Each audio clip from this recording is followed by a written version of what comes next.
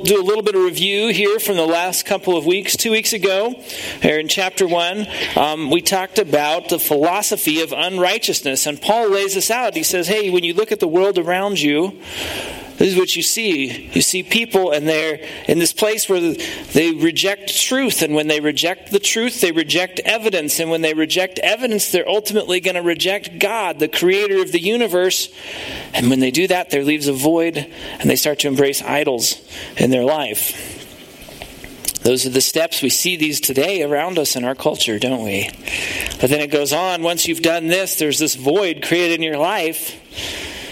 And sin moves in, and so there's a staircase of sin that descends down, and we see this in the world around us as well. We see it starts with sin in the heart, and that sin grows into sinful passions, and those passions make us calloused to the truth, and ultimately we end up in spiritual bondage. See, I think Paul is kind of saying, he's like, look, see the world, see the culture around you, it's broken, it's messed up. People have pushed God out of their lives. And what's come in has been immoral and evil. And it's getting worse and worse. And people are not just committing sin personally. They are supporting and encouraging and demanding rights for it. And that's what I think he's saying. And we can go, yeah, I agree, Paul, I agree. It's bad out there. Those bad sinners are making this world a terrible place, and they're ruining our country. And that's maybe our tendency. And then Paul drops the hammer on us here in chapter 2. Let's read it. You can follow along. I've got it on the screen as well. He says, you have no excuse, O man, every one of you who judges. For in passing judgment on another, you condemn yourself. Because you, the judge, practice the very same things. We know that the judgment of God rightly falls on those who practice such things. Do you suppose, O man, you who judge those who practice such things and yet do them yourselves, that you will escape the judgment of God? Or do you presume on the riches of his kindness and forbearance and patience, not knowing that God's kindness is meant to lead you to repentance? But because of your hard and impenitent heart, you are storing up wrath for yourself on the day of wrath, when God's righteous judgment will be revealed. He will render to each one according to his works. To those who by patience and well-doing seek for glory and honor and immortality, he will give eternal life. But for those who are self-seeking and do not obey the truth, but obey unrighteousness, there will be wrath and fury. There will be tribulation and distress for every human being who does evil, the Jew first, and also the Greek. But glory and honor and peace for everyone who does good, the Jew first, and also the Greek. For God shows no partiality. And so I think what Paul is saying here is, he's saying, don't think you're righteous. Don't think you're righteous because you aren't a quote-unquote sinner like the people around you. Because you're a sinner just like the people around you. And so he starts here with this concept of passing judgment. He says, don't judge. And that sounds a lot like judge not. That's a popular refrain in our culture, isn't it? Don't judge.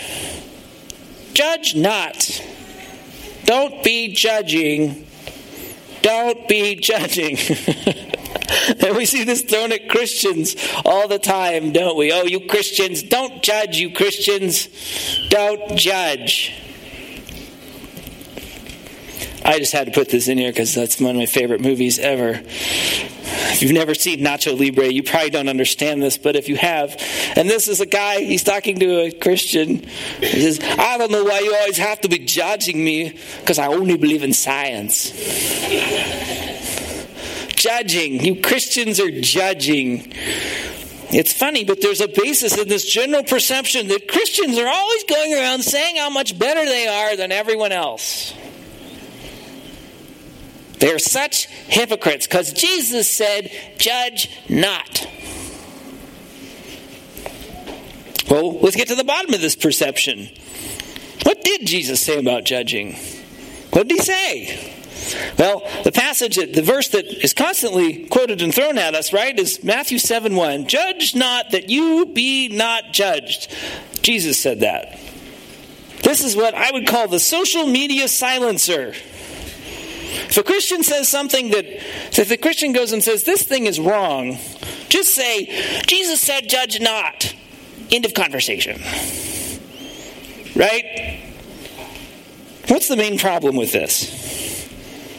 This statement itself is pronouncing judgment upon Christians. Jesus said not to judge. You shouldn't judge is a judgment. I judge you for judging. The only value worth passing judgment upon is whether you judge somebody. What? It doesn't make sense. It's illogical. So let's look at what maybe Jesus really was saying, and I think we could start with what maybe Jesus was not saying. First thing, I think Jesus was not precluding the concept of discernment. What is discernment? Discernment, it could be defined as an ability to perceive with understanding. To have understanding about something. It's perceive with understanding. Jesus isn't saying, don't have not discernment, right? There, just a few verses later, in the same sermon, Matthew chapter 7, Jesus says, do not give dogs what is holy. Do not throw your pearls before pigs. And then he says, beware of false prophets. You will recognize them by their fruits. He's saying, be discerning. Jesus is clearly saying that. Have an understanding about what is going on. That's part of what he means by judging. Jesus is also not telling us to avoid identifying sin. What does identify mean? It means to establish what something is. To establish what sin. We're going to establish what sin is. You know, we're never given a scriptural model to ignore sin. We're never told in the scriptures, hey, just ignore sin. We're never told that. We see right there in Mark chapter 6, John the Baptist, he spoke truth to power. He said to Herod, it's not lawful for you to have your brother's wife. He spoke truth to power. He identified sin and he was commended for it. Jesus is also not excluding human justice. Judge not doesn't mean we shouldn't have judges or a justice system.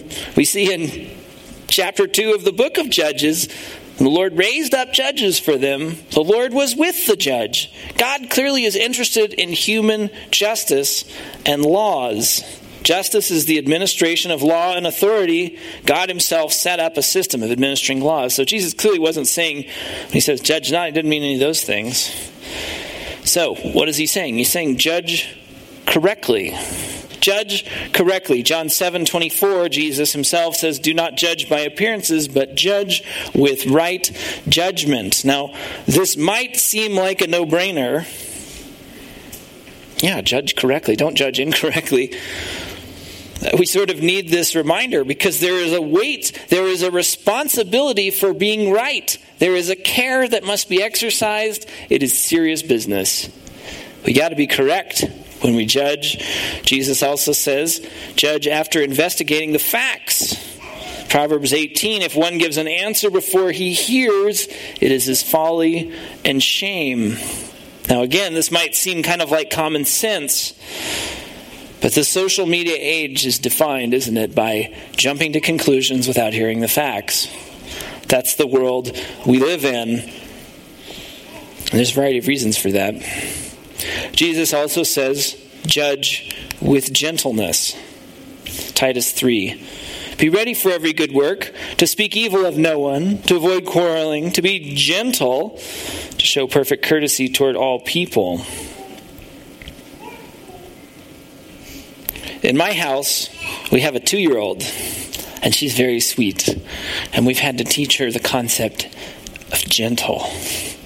Right? 2-year-olds don't really understand. They just want to hit things. And so we say to her, okay, Evie, gentle. And she touches your face really gentle. She says, gentle?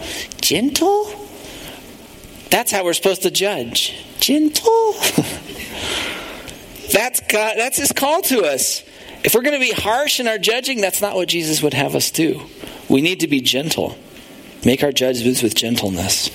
He also says we should judge with truth and love in Ephesians 4. Speaking the truth in love, we are to grow up in every way into Christ.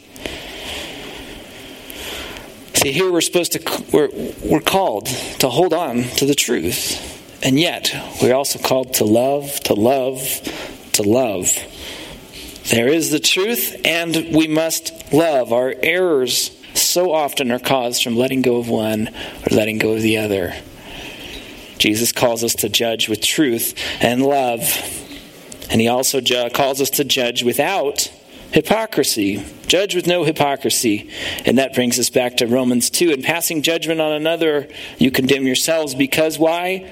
You practice the same things. We can be hypocrites in our judging, and Jesus calls us to not be hypocrites. We need to have a right understanding of what Paul means when he says don't judge sinners. See, our tendency is to judge not, as Christ commands. So Paul says there in Romans 2, verse 1, in passing judgment on another, you condemn yourself because you practice the very same things. So what's Paul talking about? Paul's talking about what I would deem the religious way of judging. The religious way of judging. What do I mean by that? Religion, we've talked about this before, and I understand you can define religion in a bunch of different ways. That we define religion as my attempts to get to God, right? God is up here, and I'm down here, and I got to get up the ladder to God. So the religious way of judging is a way of thinking that tries to elevate me to get to God. God is up, I'm down. Surely there's some way I can get closer to Him, and if I can get closer to Him, then I'm going to get to heaven, I'm going to be good, can have a relationship with Him, right?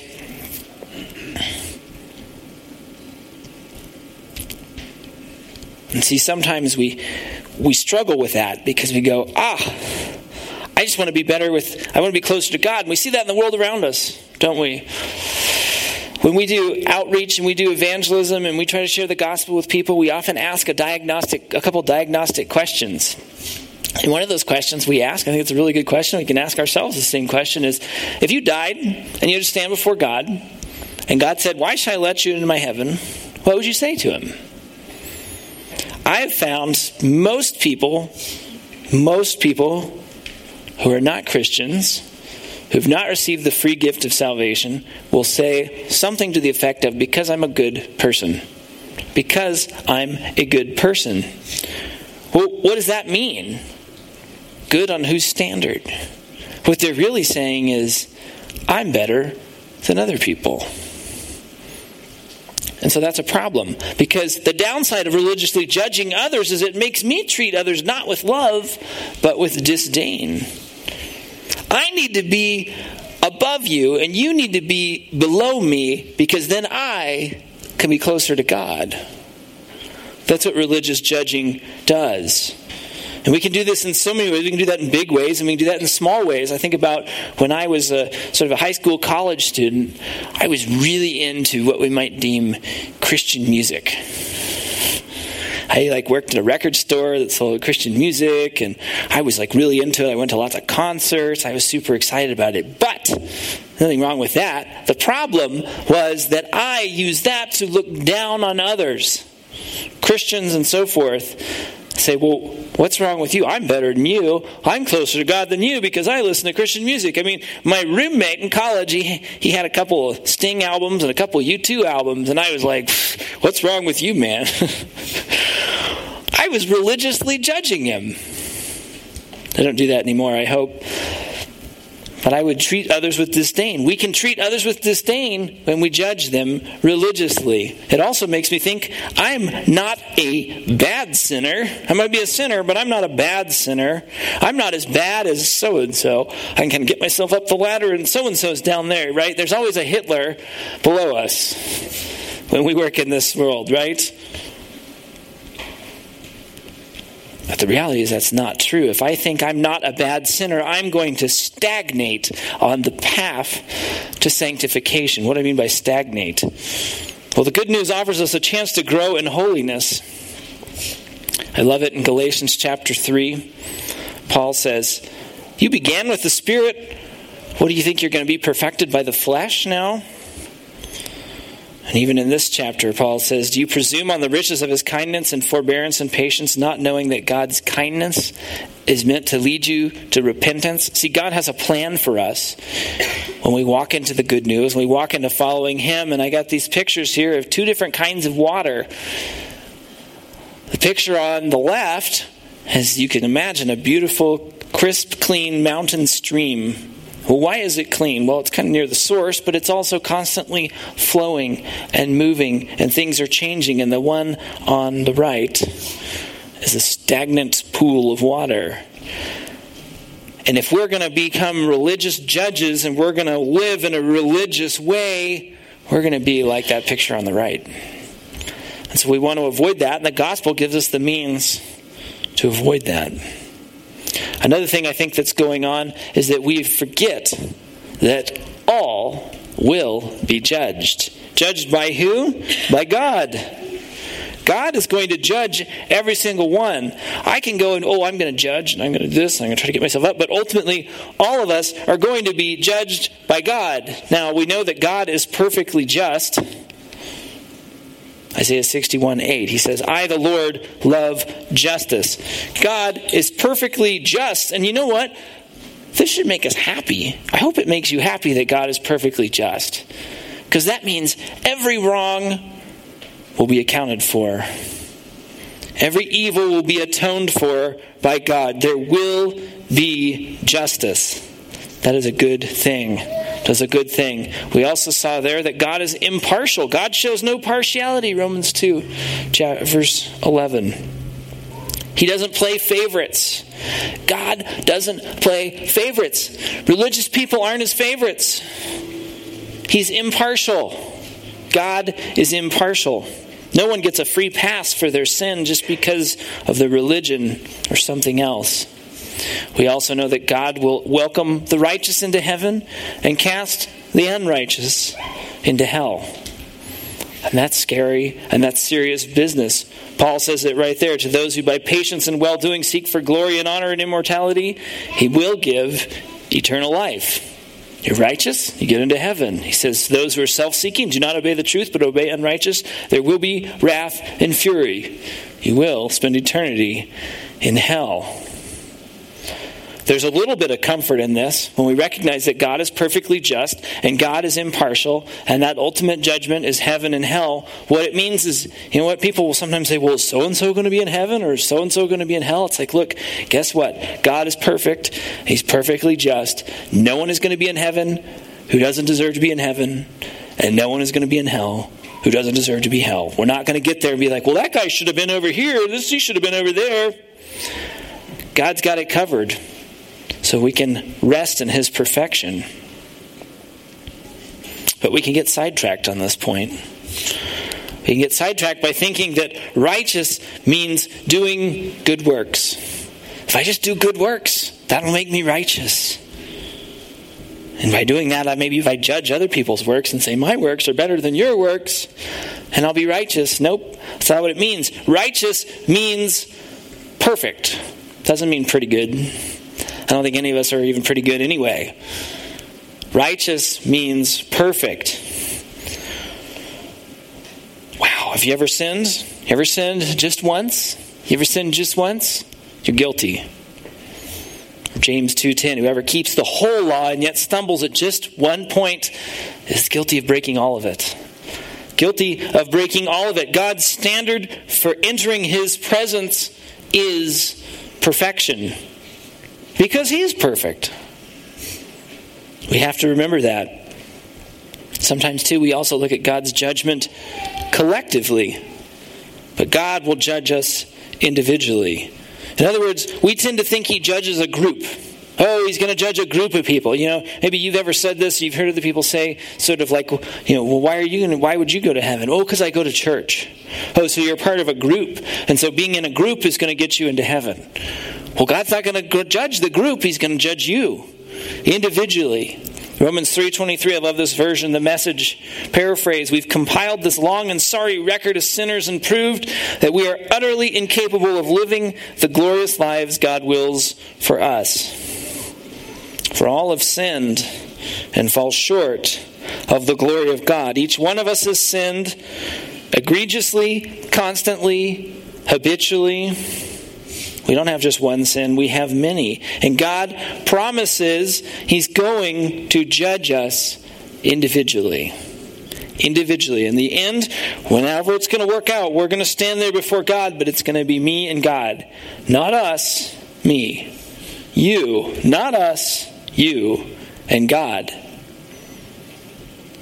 Right? We think of, there's so many shows, right, and movies we see, and there's this theme of, the person who's the fugitive in a foreign country, if they can just get to the American embassy and get inside the American embassy, they'll escape the judgment that's due them in that country. There's not going to be a Christian embassy to run to when you face the judgment of God. There's going to be nowhere to hide. And so the point in all of this is, don't judge in a religious way. If we've looked at judging, let's go back to the passage and read it in light of that. Therefore you have no excuse, O man, every one of you who judges. For in passing judgment on another you condemn yourself, because you, the judge, practice the very same things. We know that the judgment of God rightly falls on those who practice such things. Do you suppose, O man, you who judge those who practice such things and yet do them yourselves, that you will escape the judgment of God? The answer to that, of course, is no. Do you presume on the riches of His kindness and forbearance and patience, not knowing that God's kindness is meant to lead you to repentance?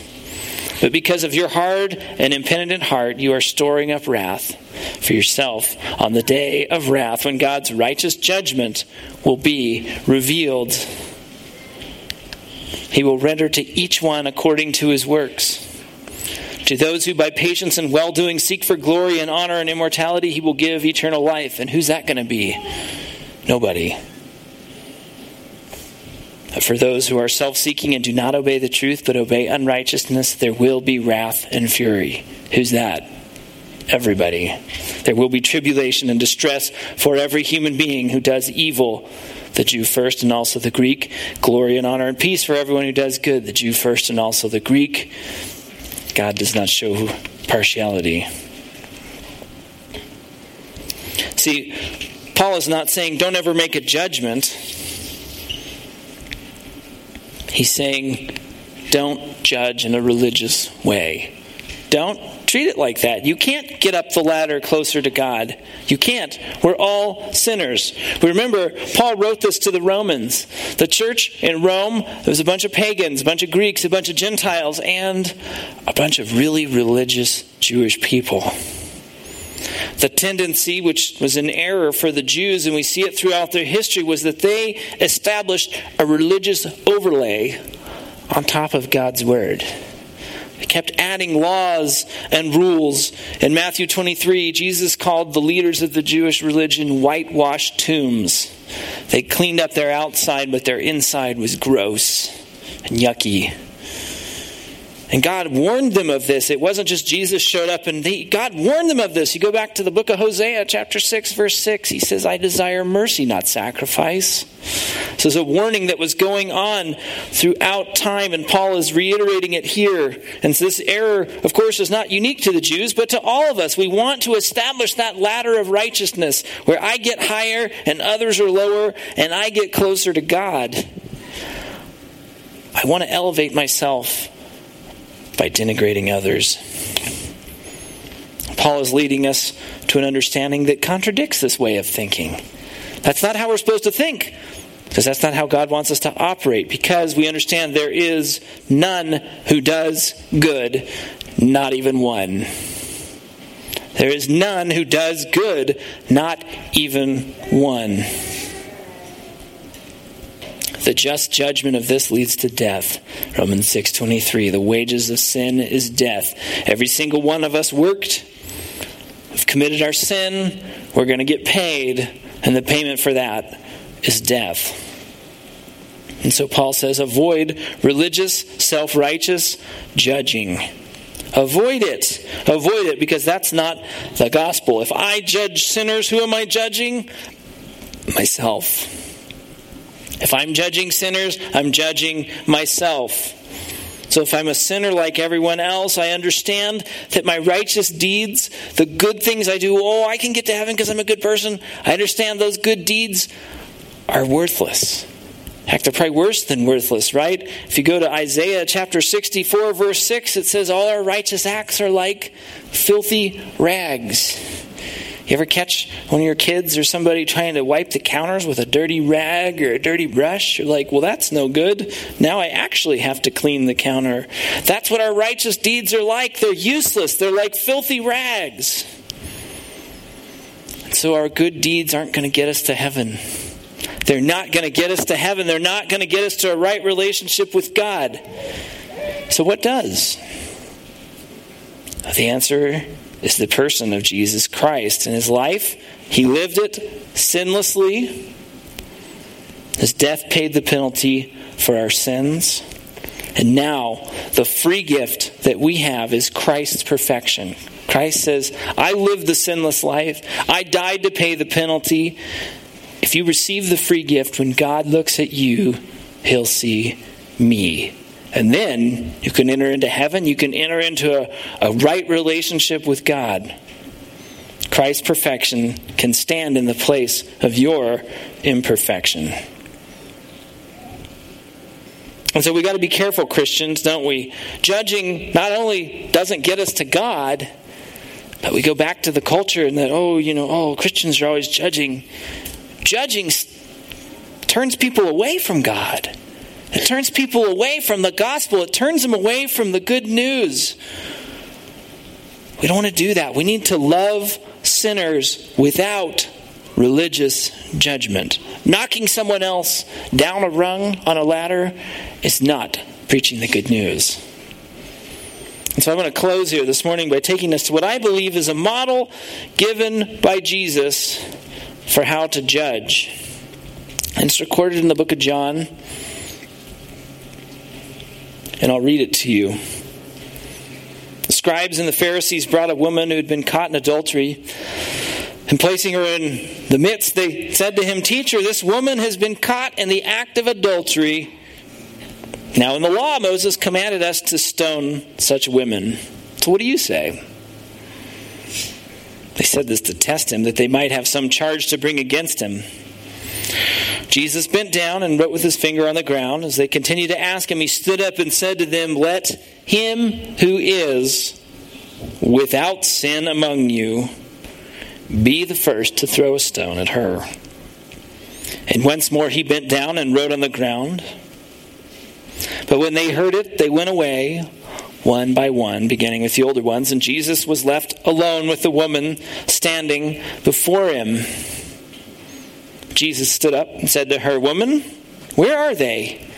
Has no one condemned you? She said, No one, Lord. And Jesus said, Neither do I condemn you. Go, and from now on, sin no more. So can you see what Jesus has done there? You see what he's done? He said, hey, whoever has no sin, you can stone this person for sinning. Well, we all understand there's none righteous, not one. But there was one in this picture, in this story, who did have no sin. And who was that? It was Jesus. So who had the right to stone this woman? Jesus did. But did he? He did not. He showed mercy. He showed grace. He showed love. He showed compassion. But did he ignore justice? No. What did he say to her? He said, Go and sin no more. He said, that is sin. And go and sin no more. And see, in this, I think it's great. We go back to the things he said to do to judge. And he follows them in this story. He judged correctly. He judged after investigating the facts of the situation with this woman. Absolutely, he was gentle. He showed gentleness. He judged with truth and love. He held on to both. He loved the sinner and yet said sin was sin. And of course, he judged without hypocrisy. And so that's where I'll leave it today. This week, let's choose to live. Let's choose to judge. Let's choose to love our fellow sinners around us. I'll pray and we'll close. Yeah, thank you, God, for helping us in this, Lord. And I confess, in my life, it's really hard. God, I want to knock others down the rung so I can get closer to you. God, I thank you for this reminder from Scripture that it doesn't work. We're all sinners. The only way we're righteous is because we've received the free gift of salvation in Jesus Christ. God, I thank you for that free gift. I thank you that all we have to do is receive it and invite you to be our Savior, be our Lord. Lord, help us, each one of us this week, to walk this out, to consider, how am I judging? How am I judging? Help me to be correct. Help me to investigate the facts and to be gentle. To do it with truth and love. And God, help us not to be hypocrites. Help us not to be hypocrites. Lord, thank you for your word and the truth therein. In Jesus' name, amen.